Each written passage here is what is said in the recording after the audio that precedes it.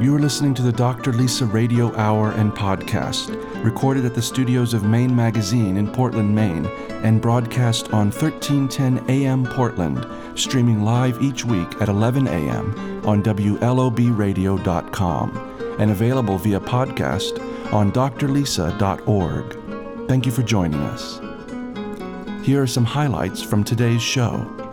You can reweave the holes in history. By doing that, making that repair, that lightens the journey for the next generation as part of evolution. It's how we evolve. We're all desperately trying to sow the field year after year after year. And so we're exhausting ourselves. Why am I so tired? Why am I not able to replenish? It means that there are times when you must do the descent into the underground, where you must go to the place between the known and the unknown in your life, and you must sift and gather.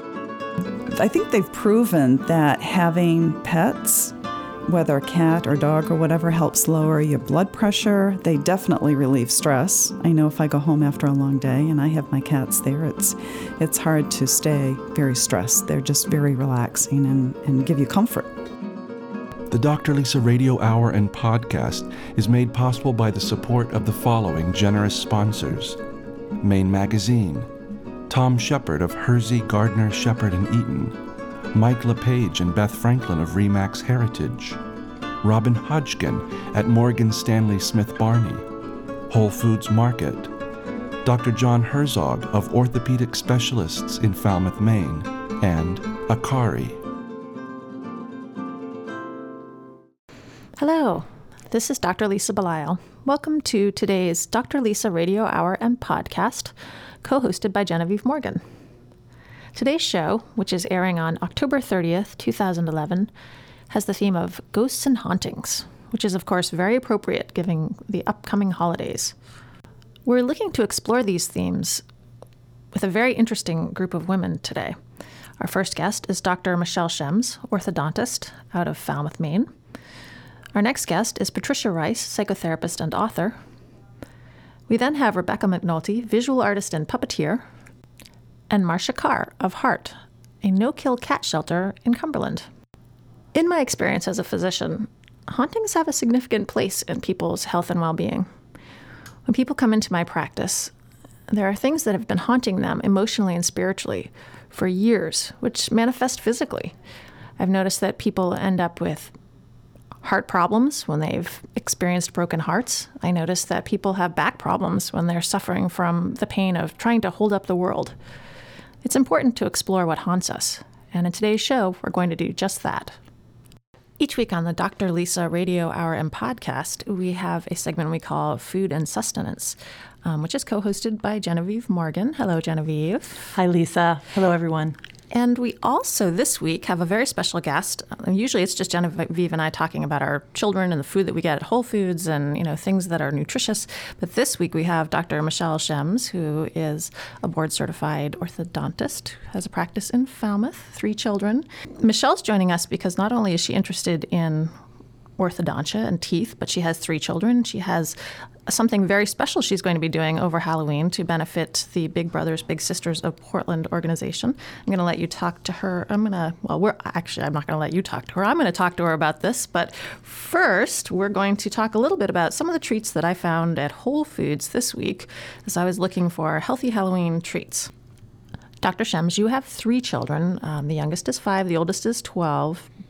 Do you find it a challenge to keep them away from sweetened foods, candies? I know with my children it's gotten harder as they've gotten older. What do you think? Yeah, I completely agree. I think the best thing that we've done is just not really have any candy in our home and not make it as available. Well, the theme for today's show is hauntings, and we're specifically talking about Halloween. And as we were talking about before we went on air, Dr. Shems and Genevieve and I, the idea is that if you can keep your children's teeth relatively free from lots of sugar and give them lots of good, healthy, calcium-containing foods, then that won't haunt them later in life. So there's a long-term haunting. Would you? Yes, I completely agree with that. Mm-hmm. And then there's also short-term. And this is just, I don't know that you necessarily see this in your practice, but even though the studies aren't conclusive that children eating a lot of sugar right around Halloween drives them completely insane, I noticed this in my family. Have you noticed this in yours? Yes, absolutely. And so one thing you can think of, if they are going to have candy the days following Halloween, and you are going to let them keep some, you could follow it with something karyostatic, which means it kind of has a negative effect on sugar and cavities, such as a piece of cheese, and it'll cancel out the effects of candy or just limit what they can eat. Can you just explain a little bit about what happens when you eat sugar or sugary snacks? What happens with your teeth? Absolutely. Is it like, I don't really understand. I know what happens when it gets in your gut, but what happens in your mouth? In the oral cavity, when a carbohydrate or sugar is introduced, the bacteria, which is the normal flora in the oral cavity, will produce an acid, and that acid is what will cause decay. And so something karyostatic, like I mentioned, a chunk of cheese, will negate those effects. So what is the karyostatic effect? What's chemically, how does that work? I believe it just, somehow it inhibits the acid production from the bacteria. Okay. Well, that's useful. So if we can maybe limit the amount of sugar that we're feeding our children, but if we're going to give them sugar, then don't have it be the last thing in their mouth, especially before they go to bed, and especially if they don't brush their teeth. Maybe give them that piece of cheese to balance it all out. Okay. Well, Genevieve, I'm looking over here at the foods that we got from the Whole Foods market this week, and I've actually had my 10 and my 15-year-old daughters trying them out so that I could actually say whether they were good or not. I know, it looks like you've done some early trick-or-treating. Yes, actually, Abby had her friends over this weekend, and they were all they were trialing them for me, because I don't happen to eat a lot of sweets in my own life, so I don't know that I'd really glean the benefit of a Yummy Earth organic lollipop, which Sophie loves. So at Whole Foods, we have the Yummy Earth organic lollipops. We have the endangered species chocolates, speaking of chocolate. We also have some organic fruit strips, which I know even small children like to eat. We have these Cliff Z bars, some Annie's Organic Orchard grapefruit bites. Not grapefruit, but grapefruit. I don't know how many small children like grapefruit, so we have to be a little choosy about flavors for children. And some Barbara's fruit and yogurt bars. So if you'd like to go over to Whole Foods and do some trick-or-treating, then they have some treats available to you. Another thing I would recommend is, and I'm sure that Jen and Michelle, you would agree on this, make sure that your children have something healthy before you go out trick-or-treating so that they're not walking around the neighborhood mowing down the candy as they're getting it. I think if you can fill their bellies appropriately, then they're going to be a lot less likely to just start, throwing the Skittles back. That's a wonderful suggestion. Yeah. Well, now I think we might fill their bellies with something like cheese pizza. Speaking of cheese pizza, this is the funny thing about it. You have to do a little marketing when you're a parent, I have found. You can't be trying to feed on Halloween night. You can't be trying to feed your children excessively healthy foods. So, don't be trying to give them eggplant parmesan. Unless not the night for kale. No, it is definitely not the night for kale. But a couple of things that I found when I was walking around Whole Foods with Barbara Galino this week, Flatbread Pizza, which is a local restaurant, they have these great already made pizzas. You can just throw them in frozen. It's very easy. 15-year-old at our house, she does this. And there's also Rosario's makes pizza dough, whole grain, and homemade sauce, and it's frozen. And you can thaw it out, throw on some spinach and vegetables, some mushrooms, and kids really love to make their own pizzas. So it's not a bad alternative if you're going to fill their bellies. So I think that this is the very interesting thing, is that you just have to be balanced. And the other interesting thing for me is what you are doing in your office, Michelle, Dr. Shems. You've been doing this, I guess, for 10. No, this is going to be our ninth year. You've been in practice for 10 years, though. So you started this just very soon after you went into practice, and you have this very interesting program that I think parents might want to learn about. Well, we call it a Halloween buyback, and it's a way that it's a win-win situation. We buy back candy, and for every pound of candy that the children want to actually sell, they can bring it to our office, and it's open to the public. You don't have to be a patient. And in the prior years, we actually held an event, and now we're trying to make it an even bigger success. So we're now holding the event Tuesday, Wednesday, and Thursday, all day after the day after Halloween. And if they want, they can bring their candy, weigh it in. It's actually very fun. And for every pound, we'll give the child $1, up to 5 pounds. And then this year, we're going to match each dollar to the Big Brother, Big Sisters of Southern Maine. So you're doing good all around. You're saving Yes. their teeth, you're giving them a little treat, Right. and you're treating the Big Brothers, Big Sisters organization. Has this been successful in years past? It's been great. It's been a lot of fun. Every child that comes in has a different slant on how they're going to react. Like, for example, we have some, you can just see the pain in their faces when they're giving up their candy and how difficult it is. And it's making the parent happy. Sometimes the kids just are so happy to get cash in their hands. Others then will in turn give their dollars to the same charity. So then they've done two good deeds. They've sold their candy as well as they've given, their hard-earned, cash to the cause of the year. Do you get raisins? Do you buy back raisins? I have, or pencils? It's so funny that you're bringing up raisins because I think I have to demystify the whole raisin. And I learned this when I was in dental school. Raisins are actually very unhealthy for your teeth because of the sugar content and because of the stickiness. So it actually, instead of just having a sweet, the raisins will actually stay in the oral cavity longer and have a longer acid effect. Wow. So all those parents, way back when that handed out Sun-Maid raisins weren't really doing the kids necessarily a favor. I've been very fascinated by, I didn't know about raisins. I had forgotten about the cheese thing, so I've learned a lot. And we're going to send people over to Whole Foods to buy some healthy Halloween treats and maybe some pizza. And I know there are going to be people who are going to want to come to your practice and have the candy bought back. So how do they get in touch with you to find out more? Well, they can. It's open to the public. Our address is 202 U.S. Route 1 in Falmouth. You could call for specifics or directions. Our website is currently under construction, so that's not a good resource at this time. And we'll welcome anyone that wants to come and sell their candy. We want to make this a great success for Big Brothers Big Sisters this year. Thank you so much for doing this fundraiser and the buyback. And Genevieve has learned a lot too, I think. I have, and I'm going to see you on Tuesday morning with my bag full of jelly beans and Laffy Taffy. I look forward to it. Well, thanks so much for coming in, and we Thank hope you you'll for visit having us me. again. This segment has been brought to you by Whole Foods Market. And for more information on our hosts, production team, Maine Magazine, or any of the guests featured here today, please visit us online at drlisa.org. Each week on the Dr. Lisa Radio Hour and podcast, co-hosted by Genevieve Morgan, we have a featured guest who comes in and talks about our main theme. And this week's theme, which Genevieve and I love, initially was going to be just hauntings, but I decided to, sorry about that, Jen, ghosts and hauntings. So it's perfect because we have with us today Patricia Rice. Welcome, Patricia. Thank you very much. I'm going to read a little bit about you here. You are the author of The Dreaming Way, Daughters of Saturn, and Through the Goddess, and creator-producer of Arctic Refuge Sutra. You have degrees from the University of Wisconsin in English Literature, an MFA from the University of California, Los Angeles in Sculpture. You have a psychotherapy practice, and you're currently engaged in writing fiction.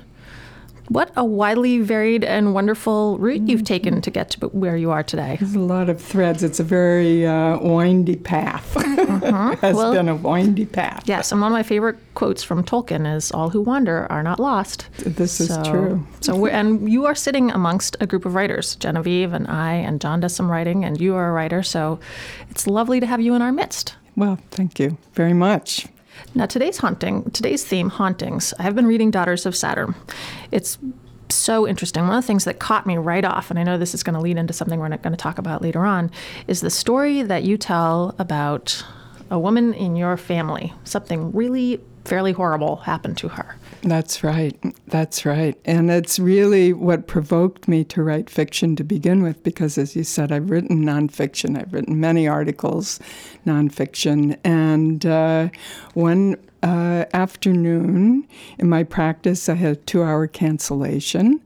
And this was probably about in 2002, I think. And I just then wondered, okay, what am I going to do with this time? So I sat in my chair, and all of a sudden I heard this voice.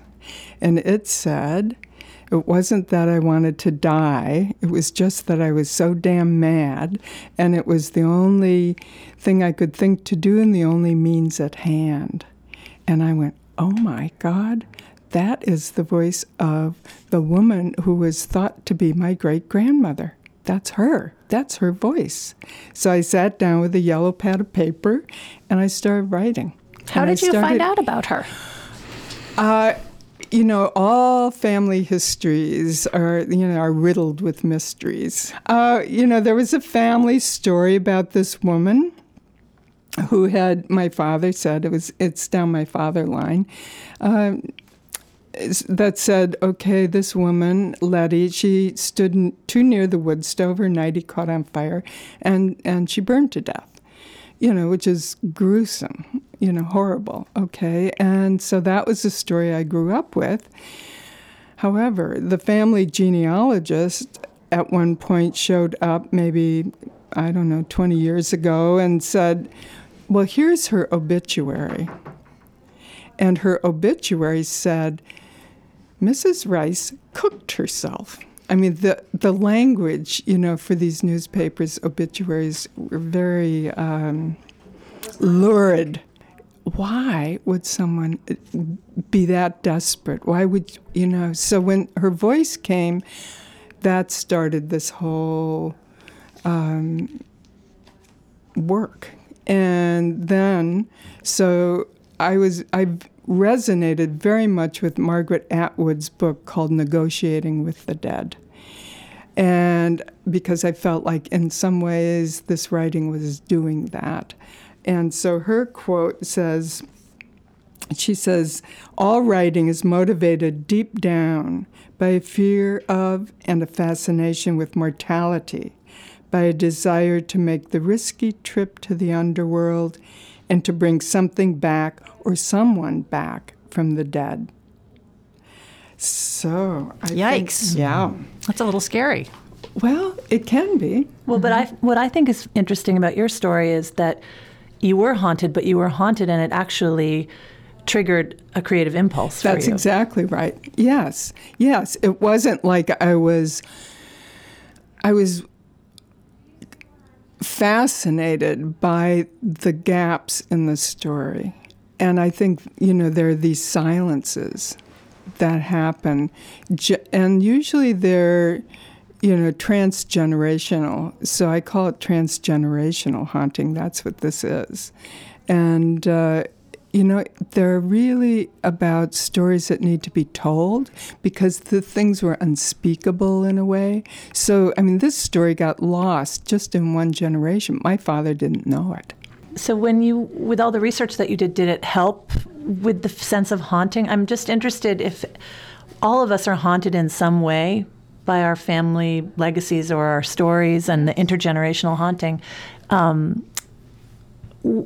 Does bringing it up into the light, writing, talking? It's an exorcism. It's a form of exorcism. And, what I really feel is that these stories need to be told. They're usually cloaked and shrouded in shame and guilt and all sorts of horrible things. They're unspeakable. So to speak the unspeakable lightens everything.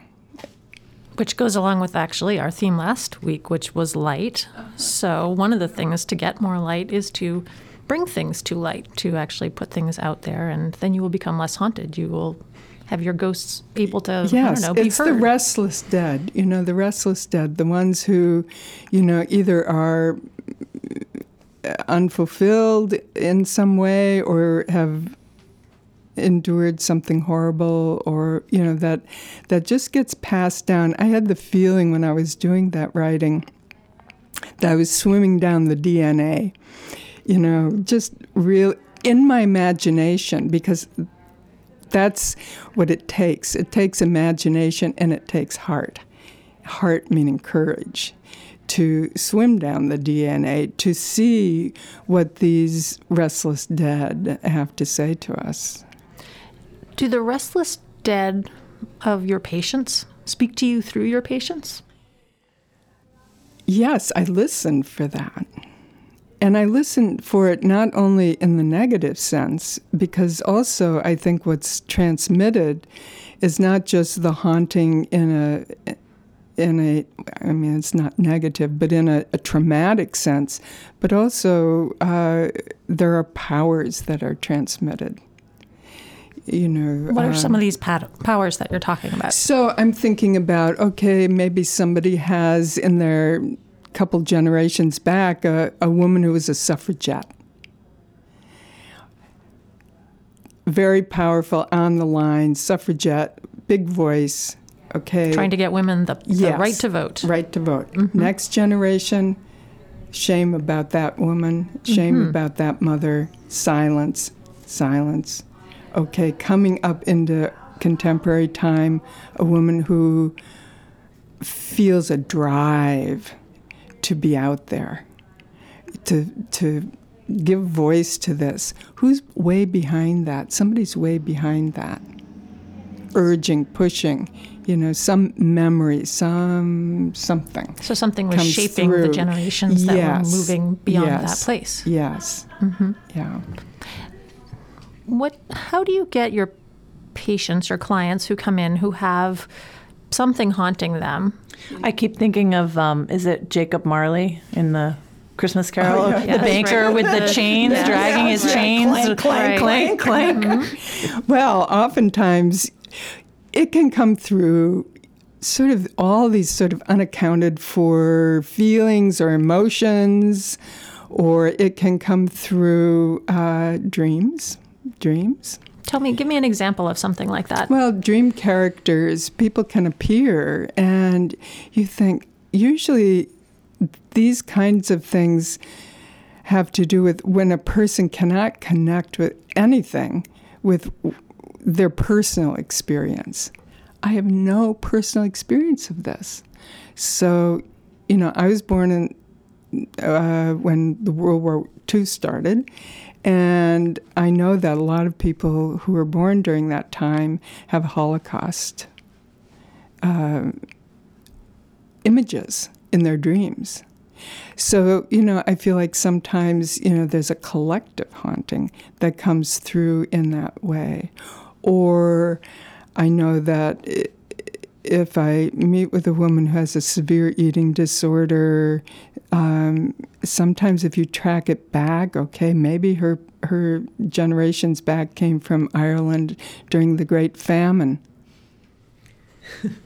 Lisa's pointing to herself. Yes, we have this in our family. We do have this whole famine. Yeah. And then we so have there's a hunger. Yes, that right. runs through. Mm-hmm. And then, of course, if you came over as part of the famine, then you're going to be in the United States during, very turbulent times. The Depression and World War I and World War II. And so there's going to be an ongoing hunger that never gets resolved. Right. And then, there's a book called The Law of Dreams. Did you read this by Peter Behrens? Not yet. It's all about that. We'll return to our interview after acknowledging the following generous sponsors. Akari, an urban sanctuary of beauty, wellness, and style, located on Middle Street in Portland, Maine's Old Port. Follow them on Facebook or go to akaribeauty.com to learn more about their new boutique and Medispa. And by Robin Hodgkin, Senior Vice President and Financial Advisor at Morgan Stanley Smith Barney in Portland, Maine. For all your investment needs, call Robin Hodgkin at 207-771-0888. Investments and services are offered through Morgan Stanley Smith Barney, LLC, member SIPC.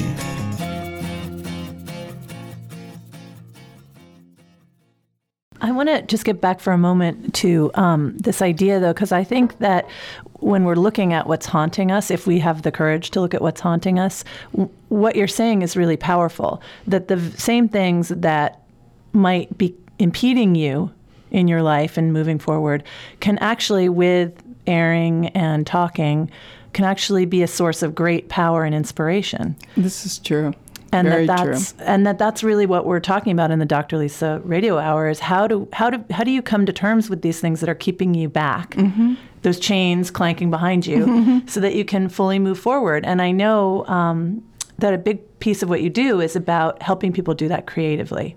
Right. I think, you know, everybody has the capacity for being creative in some kind of way, you know, so it's not just limited, say, to art making or writing.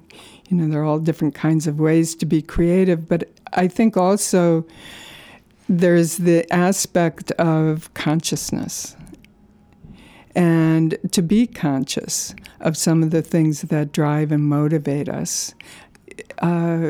And the way into that, of course, for me is the, as Freud called it, the royal road, our dreams.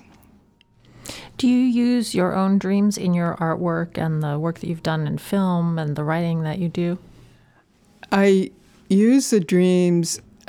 Dreams aren't meant to be used, is what I really think. They're not meant to be used. They're meant to reveal. And they're always, the psyche has a great, great capacity for healing, for bringing to light whatever, you know, hidden parts, you know, that are difficult and or powerful. I mean, sometimes the dreams come as very powerful affirmations. It's like, I think when I was writing one time, I had this dream of these hands weaving these golden threads, this cloth, and this was during a time when I was really struggling with the writing. And I said, okay, it's all happening. Somewhere it's all happening. It's all being worked out. And so I find that very inspiring. And so then I don't get too stumbly around my own, you know. You just keep letting it happen. Yes. And that's already happening. Right. Yeah. What do you have for suggestions for people who are working through some hauntings in their lives, whether they realize it or they don't realize it? Of course, one is to pay attention to your dreams, to know that there are all sorts of ways of understanding, and there are all sorts of ways of paths of knowledge, and that you can expand your sense of your own vastness. And we're all sitting here silent, feeling so vast as you just said this. So it's a kind of a humbling thought, isn't it? Mm-hmm. Yeah. It's humbling for the ego. Yes. Yeah. Because we like to think that we're in charge and we know everything and we don't, and in control. And really, somewhere in the background are those hands weaving, you know. Right. Something bigger that than ourselves. I'm not the puppet master, you know. The other thing that I am thinking about as I'm listening to you, Patricia, is we also, if we have children or the next generation, we can start thinking about stopping the haunting from moving forward into the next generation. Right. There's a beautiful Hebrew word called tikkun, Tikkun, tikkun, and it means repair. And I think part of the work of dealing with these past transgenerational hauntings has to do with the idea of repair, that those holes, those gaps, those traumas, those horrible things, the work of repair, you know, to go back to the weaving idea, that you can reweave the holes in history. And by doing that, making that repair, that lightens the journey for the next generation as part of evolution. It's how we evolve.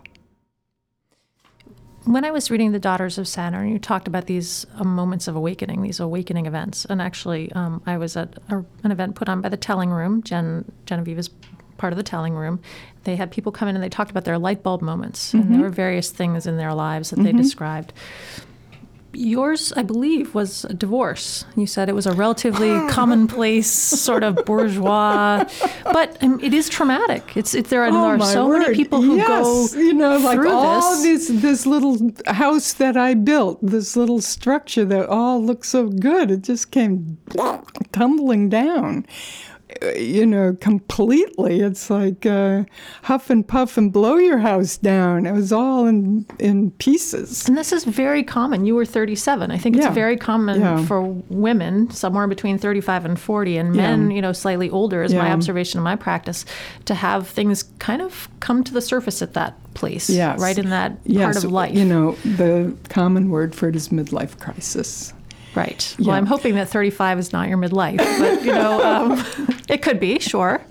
Well, the unfolding of that took a number of years. It took a number of years to, I call it sort of a whole big destructuring, restructuring. So all of who I am now, sitting in front of you now, came from that restructuring. Not that what happened before was wrong or bad, it just was a faulty construction. Didn't hold up. Right, and this is the interesting thing, and I think it's James Hollis is an author that writes about this, that the midlife passage. Yes, right, that the first half of your life is you are doing things for everybody around you, the society, the culture, your family. And then you get to a place where you've sort of met all the goals, you've reached where you're going to reach, and you wake up and you go, wait a minute, where am I, and who am I, and what does this look like, and am I with the right person? And divorce, I think, is fairly huge. It's one of these sort of unspoken, It's completely traumatic, and yet we don't really talk about it in our culture that much. And it can haunt us, the fact that we aren't able to actually discuss this. Yes, I think anything we can't discuss haunts. Because if it's sealed in silence, it has that haunting capacity. Lisa, you've been enjoying reading Daughters of Saturn, but you have several books out. Patricia, if we want to read more about you or read your books, how do we access them? Well, you can go to my website, or you can just put my name in, Patricia Rice, R-E-I-S. What's the address of your website? It's www.patriciarice.net. Thank you also for coming in and talking to us. Thank you for giving me the opportunity. I really, really enjoyed it very much. Jen and I would just keep talking all morning long, so It's true. Well, it's very easy to do with you, Patricia. You have so many insightful things to say. Thank you so much. Thank you. Each week on the Dr. Lisa Radio Hour and Podcast, we have our Maine Magazine Minute segment hosted by Genevieve Morgan from Maine Magazine. This week is especially interesting because we have a link we didn't even realize between Maine Magazine and the guest that we have coming on now. And the woman who's coming on now, we didn't realize this link either, but in the last segment we spoke about author James Hollis, and the woman that Genevieve will introduce brought James Hollis to Maine. I think maybe more than once. But I'll let Genevieve talk about these things. I'm fascinated when we find these connections. Well, that's the wonderful thing about living in our state, is that we have all of these interesting people secreted away in harbors and mountain ranges in our state. And then we have a radio show and we find out that they're all connected. Peter Behrens, who Patricia mentioned, is a fabulous writer living in Blue Hill. And he actually writes for the magazine and wrote a great article on sailing. And he's married to a woman named Basha Burwell, who is a stylist for Maine Magazine. So it is all connected. You keep telling me this, Lisa, and I'm finally really beginning to understand. It's all connected. Today in our studio, we have visual artist, puppeteer, storyteller, Rebecca McNulty. I'm so happy to have you here, Rebecca, because you're just exactly the kind of person that Maine Magazine likes to turn the lens on. You're doing such fascinating work. Thank you. I'm very happy to be here. I want to read a little bit about what you do so that people can find you. Your art has a curious way of twining itself into intricate stories, drawing on myths, legends, and curious bits of history. You've found the places of intersection between the old and the new, which is very appropriate for today's theme, which is hauntings. The works come alive in different ways. Raven Scry Venture Company is offers live role-playing programs for young people that combine storytelling, sneaking, games, ciphers, puzzles, and art into an experience of magic, mystery, and mayhem. Perfect for Halloween. You have a program for adults called Raven Scroll Studio Productions that is an intimate chamber theater that works for adults that explores themes of chaos and order, light and darkness. Wow. I don't even know where to begin, but I also know that you are a self-described world builder, and all around our studio, Lisa has just been taking great pictures, are examples of your artwork, which indeed are drawings. You actually have brought in a puppet here that you have brought your art to life. Tons and tons of images. I want to know how you got started with all of this. Mostly I got started, my parents were both storytellers, and they were constantly making things, constantly telling stories, music, all kinds of things in the family. And so I kind of grew up with this storytelling. When I hit school, I started writing books as soon as I could, little tiny things, and I wanted to bring them alive in different ways. And so I actually had books that had little puppets that moved through the pages and little slits and things, and went right into constantly making things as a child. And my first puppet was actually a red crow. It was a sock puppet that my mother taught a learning center at church how to make these little puppets. And this red crow, I actually had to defend its identity as a child. I was in 3rd grade at the time, so about 8 or 9. And I remember saying, no, it really is a red crow. And my families are birders. So they were like, now, Rebecca, you do know that there are no red crows. Well, 25 years later, when I'm researching the mythologies and things for my thesis production in getting my MFA in puppetry, I discovered that there are actually red crows in the mythology of ancient China and Japan and throughout Asia. And not only are there red crows, but there are actual relations of the crow that are red in South Korea and places like that. So it stuck with me. Well, you found something in that we were speaking with Patricia Rice and about the intergenerational haunting. Something came up in you that you didn't know what it was, and it became clear 25 years later. I believe absolutely in that. I have felt connections that I can't explain, and as at this stage, I'm kind of feeling as though that kind of entwined within our strands of DNA are these latent bits of memory and things of the dreaming of the ancestors. And that part of our job is to bring those things forward into the world in some small way. And that's how I view kind of what I do. So when you guys called about this haunting theme, I'm like, yeah. Perfect.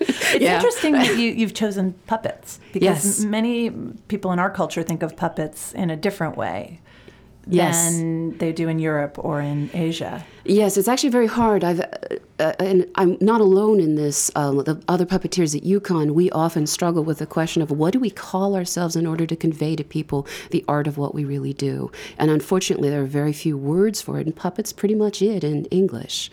Whereas if you look at other cultures, they're making puppets all the time, and they don't relegate them to the realm of childhood. They actually recognize that these things are living and dancing in us all of our lives. And for me, puppets have a way of getting at the internal things that have no expression other way.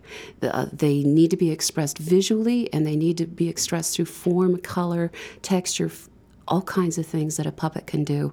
And the beauty of a puppet is that I can change the scale the way you would in a movie. So I can make a puppet that is, 20 feet tall, or I can shrink it down in the next second down to something that's, 3 inches, and you draw people in. So my puppets are sculpted in wood, and they are built together out of the found objects of the puppets' lives. And by using those found objects, I can show you not only who this character is on the outside, but I can show you who they are and what's broken and what needs fixing on the inside. We'll return to the Maine Magazine Minutes after acknowledging the following generous sponsor: Dr. John Herzog of Orthopedic Specialists in Falmouth, Maine, maker of Dr. John's Brainola cereal. Find them on the web at orthopedicspecialistsme.com. And for more information on our hosts, production team, Maine Magazine, or any of the guests featured here today, please visit us online at drlisa.org.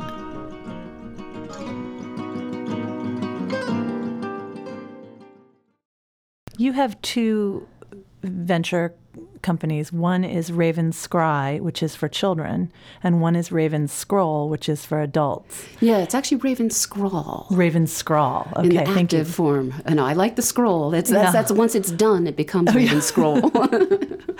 So you also instruct kids and adults on how to access through creativity and movement some of these things you're talking about. Is there a difference that you see between your work with kids and your work with adults? No, not really. Not really. It's just a matter of they're at a different point in their journey.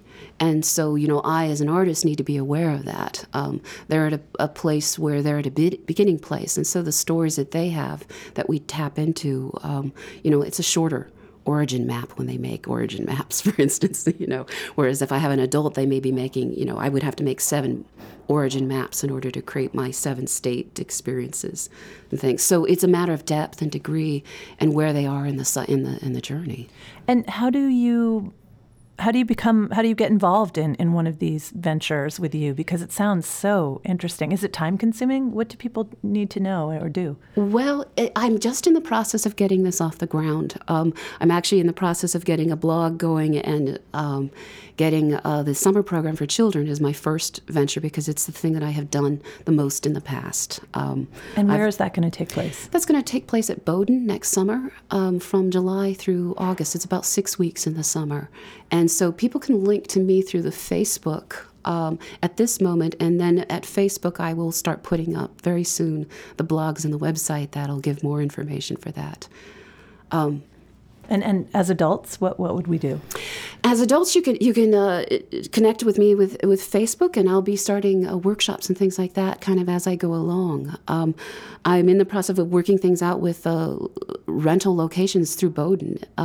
It's taken me literally 7 years. Talk about that 7 again. It's quite a number for me. We're having a little magical time here today. I don't know.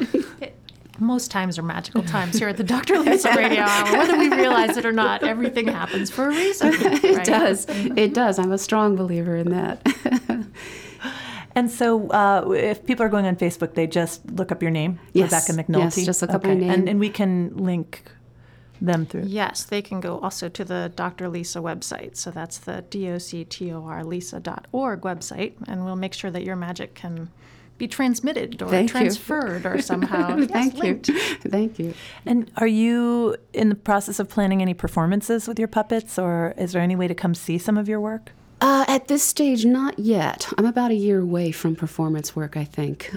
Again, they take a while because I'm crafting out of kind of, in a sense, who I am as an artist and who I'm becoming. It takes me a while to kind of get them together. So they might not ever be finished then, unless you're finished. There is that danger. So we might be just seeing an iteration of yourself at some point. Well, that's where I'm hoping to get a studio going so that people can kind of walk in. I'm in the transition. I just left the job at the Jung Center where I was coordinator for about 6.5 years. And I'm trying kind of to figure out who I am as an artist and get kind of a home. So my studio, Raven Scrawl Studio, is out of my home at the moment. But I'm hoping to get it located right in Brunswick, where there's a wonderful, vibrant community with a lot of wonderful artists, a lot of jewels of Maine are hidden there. Well, Rebecca, thank you so much for letting us into your world. It's such an interesting place to be, and I highly encourage all of you out there to look up Rebecca's work because it's truly applicable to all of the things we've been talking today. And as I can tell from what you've been saying, you're a work in progress. We're all a work in progress, but you've found this unique way to express it. So thank you so much for coming. Oh, thank you. It's been a pleasure. To learn more and be introduced to fascinating people doing interesting things in Maine, like Rebecca McNulty, read our November-December issue of the Maine Magazine, available at your local newsstand now. Or visit us online at themainmag.com.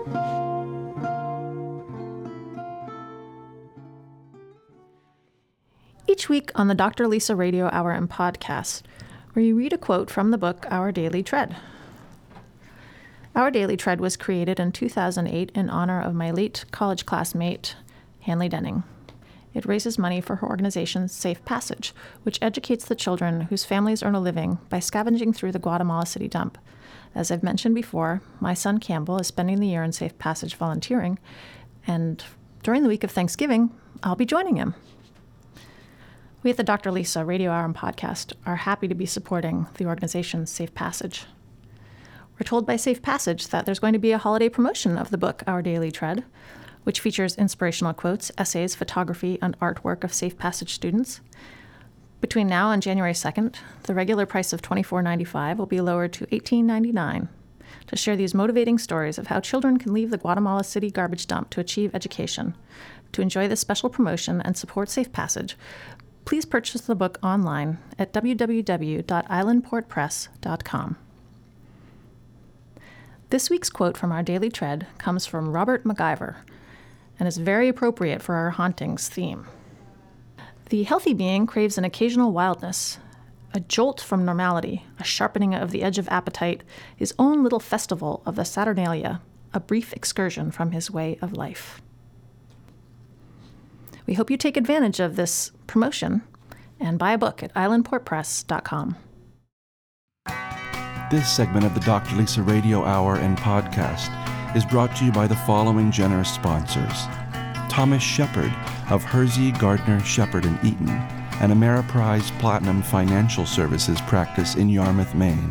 Dreams can come true when you take the time to invest in yourself. Learn more at ameripriseadvisors.com. And by Mike LePage and Beth Franklin of Remax Heritage, Yarmouth, Maine.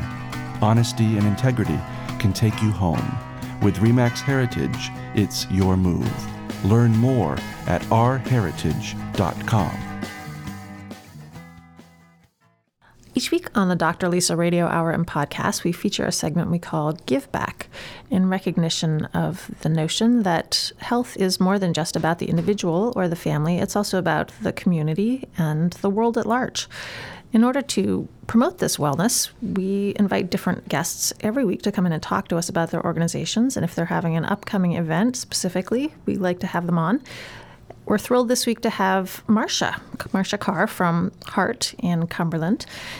Marcia has volunteered at Heart for over 5 years. Heart is a no-kill, all-volunteer cat shelter and adoption center located in Cumberland.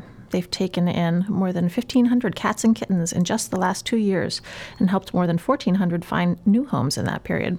Marcia stepped down as Heart president and member of the board of directors in January, and her current responsibilities include this upcoming litter box auction, which it fascinates me. It used to be called the Litter Box Ball, I believe. That's correct. Yeah. So, and Genevieve Morgan, I know, is fascinated. She's sitting next to me also. Yes, I never heard litter box and ball or litter box and auction put together. Right. Well, we changed the name from the litter box ball to the litter box auction because many people thought, being ball, that it would be very fancy, and a lot of people today really prefer to go casual to events.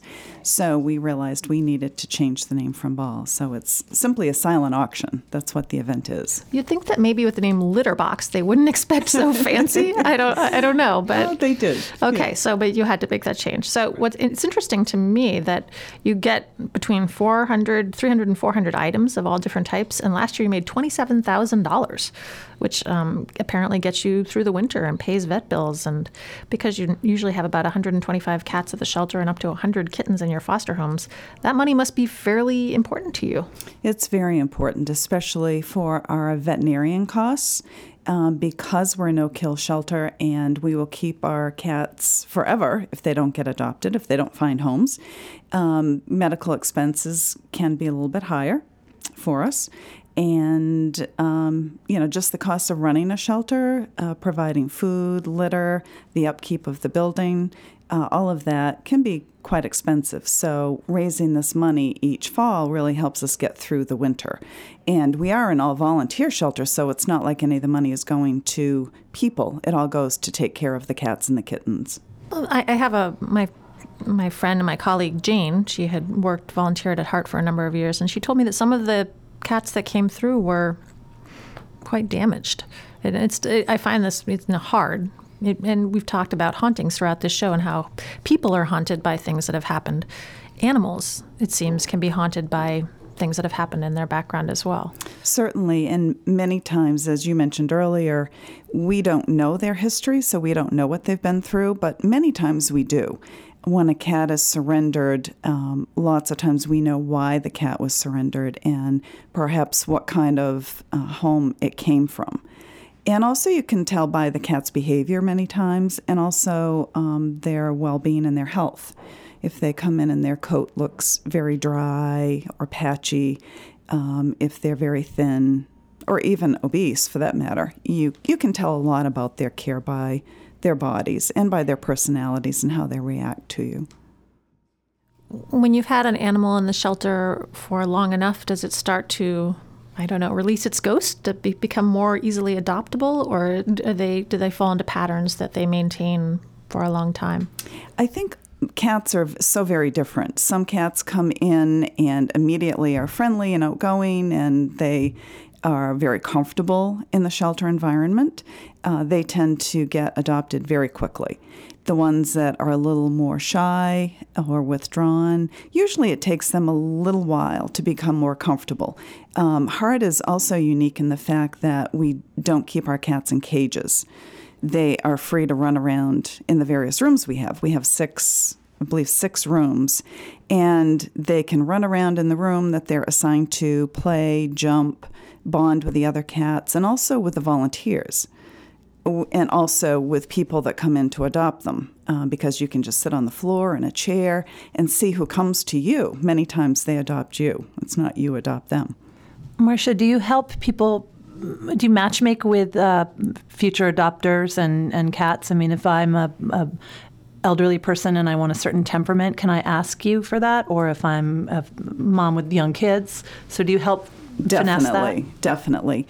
We usually have a pretty good idea what cat would be good with young children and what cat really should be with perhaps an older person or in a quieter home. So we're always very careful about that. We don't want the cat to be returned. We want it to go to its permanent home where it will be loved and have it be the right match the first time.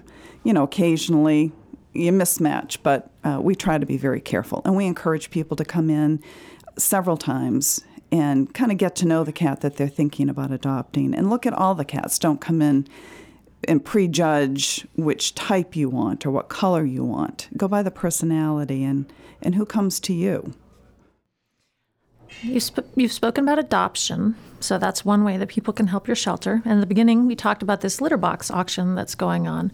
When is that taking place? How do people get information on this? And is there anything that you need besides buying tickets? The event is Saturday, November 12th, and it's at the Italian Heritage Center here in Portland. It begins at 7 p.m.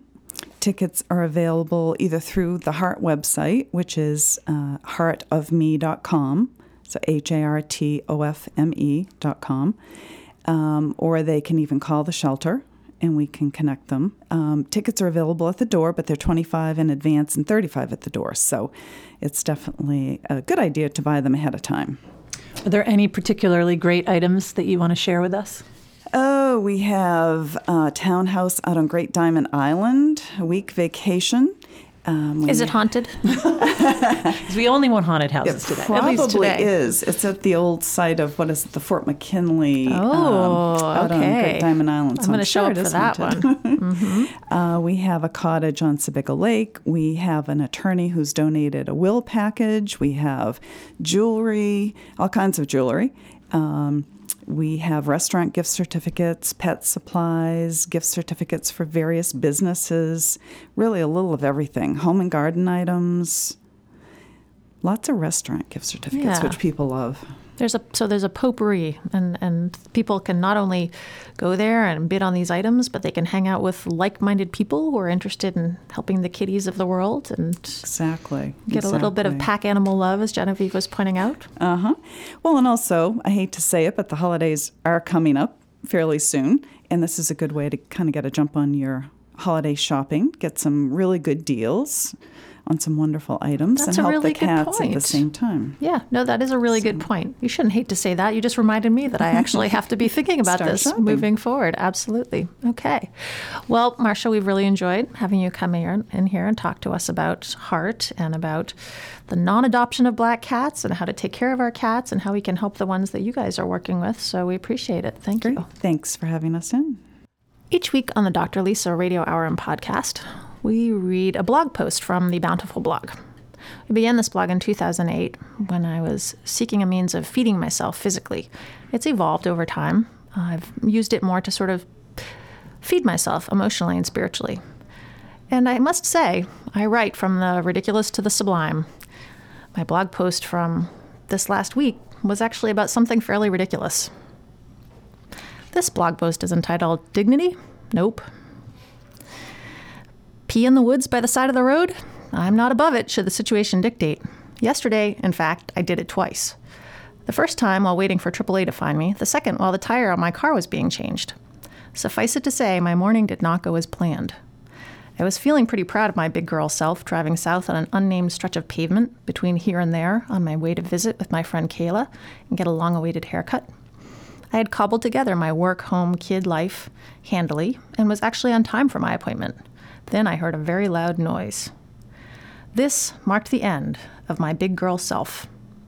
It also marked the end, temporarily, of my dignity. I can laugh about it now. I wasn't yesterday. In fact, I was pretty much a blubbering mess, waiting on that unnamed stretch of road. It seemed such a metaphor for my life. I had AAA on the phone describing where I was, landmarks easily visible ahead, but unable to pinpoint an actual location for them. I was caught between here and there, stuck, with a full bladder. I limped my car up the road to a stand of trees and hopped across the cattailed ditch toward what I thought might be a private spot, only to find that this spot was just beyond my reach, kept from me by a rusty barbed wire fence. So I did what I had to do, using a couple of young pine trunks as a partial screen, wearing my bright white jacket, cars streaming past, breeze tickling my bottom, and I thought about my life. Again, the ridiculousness of it all. I must admit, I saw the humor even then, less so when I had to buy 4 new tires for my high-maintenance 2002 Subaru, but again later when recounting the scenario for my friend. Sometimes tires blow. Sometimes we get stuck. Sometimes we don't get to go where we want to go, when we want to go there. Sometimes we have to pee in the woods by the side of the road. Read more Bountiful blog posts at bountiful-blog.com. Today on the Dr. Lisa Radio Hour and podcast, co-hosted by Genevieve Morgan, we address the theme of ghosts and hauntings. Ghosts and hauntings are a very interesting theme, and they have much to do with being between here and there, as described in my blog post. They have more to do with being between here and there emotionally and spiritually, but certainly there's a physical aspect. As discussed with Dr. Michelle Shems, there is the hauntings that occur when we give our children too much candy, and it impacts their teeth for future years. As discussed with Patricia Rice, the psychotherapist and author, hauntings can cause our lives to be sometimes turned upside down. Our conversation with Rebecca McNulty touched upon the importance of the fallow ground and sifting through the things, the found objects that can heal us.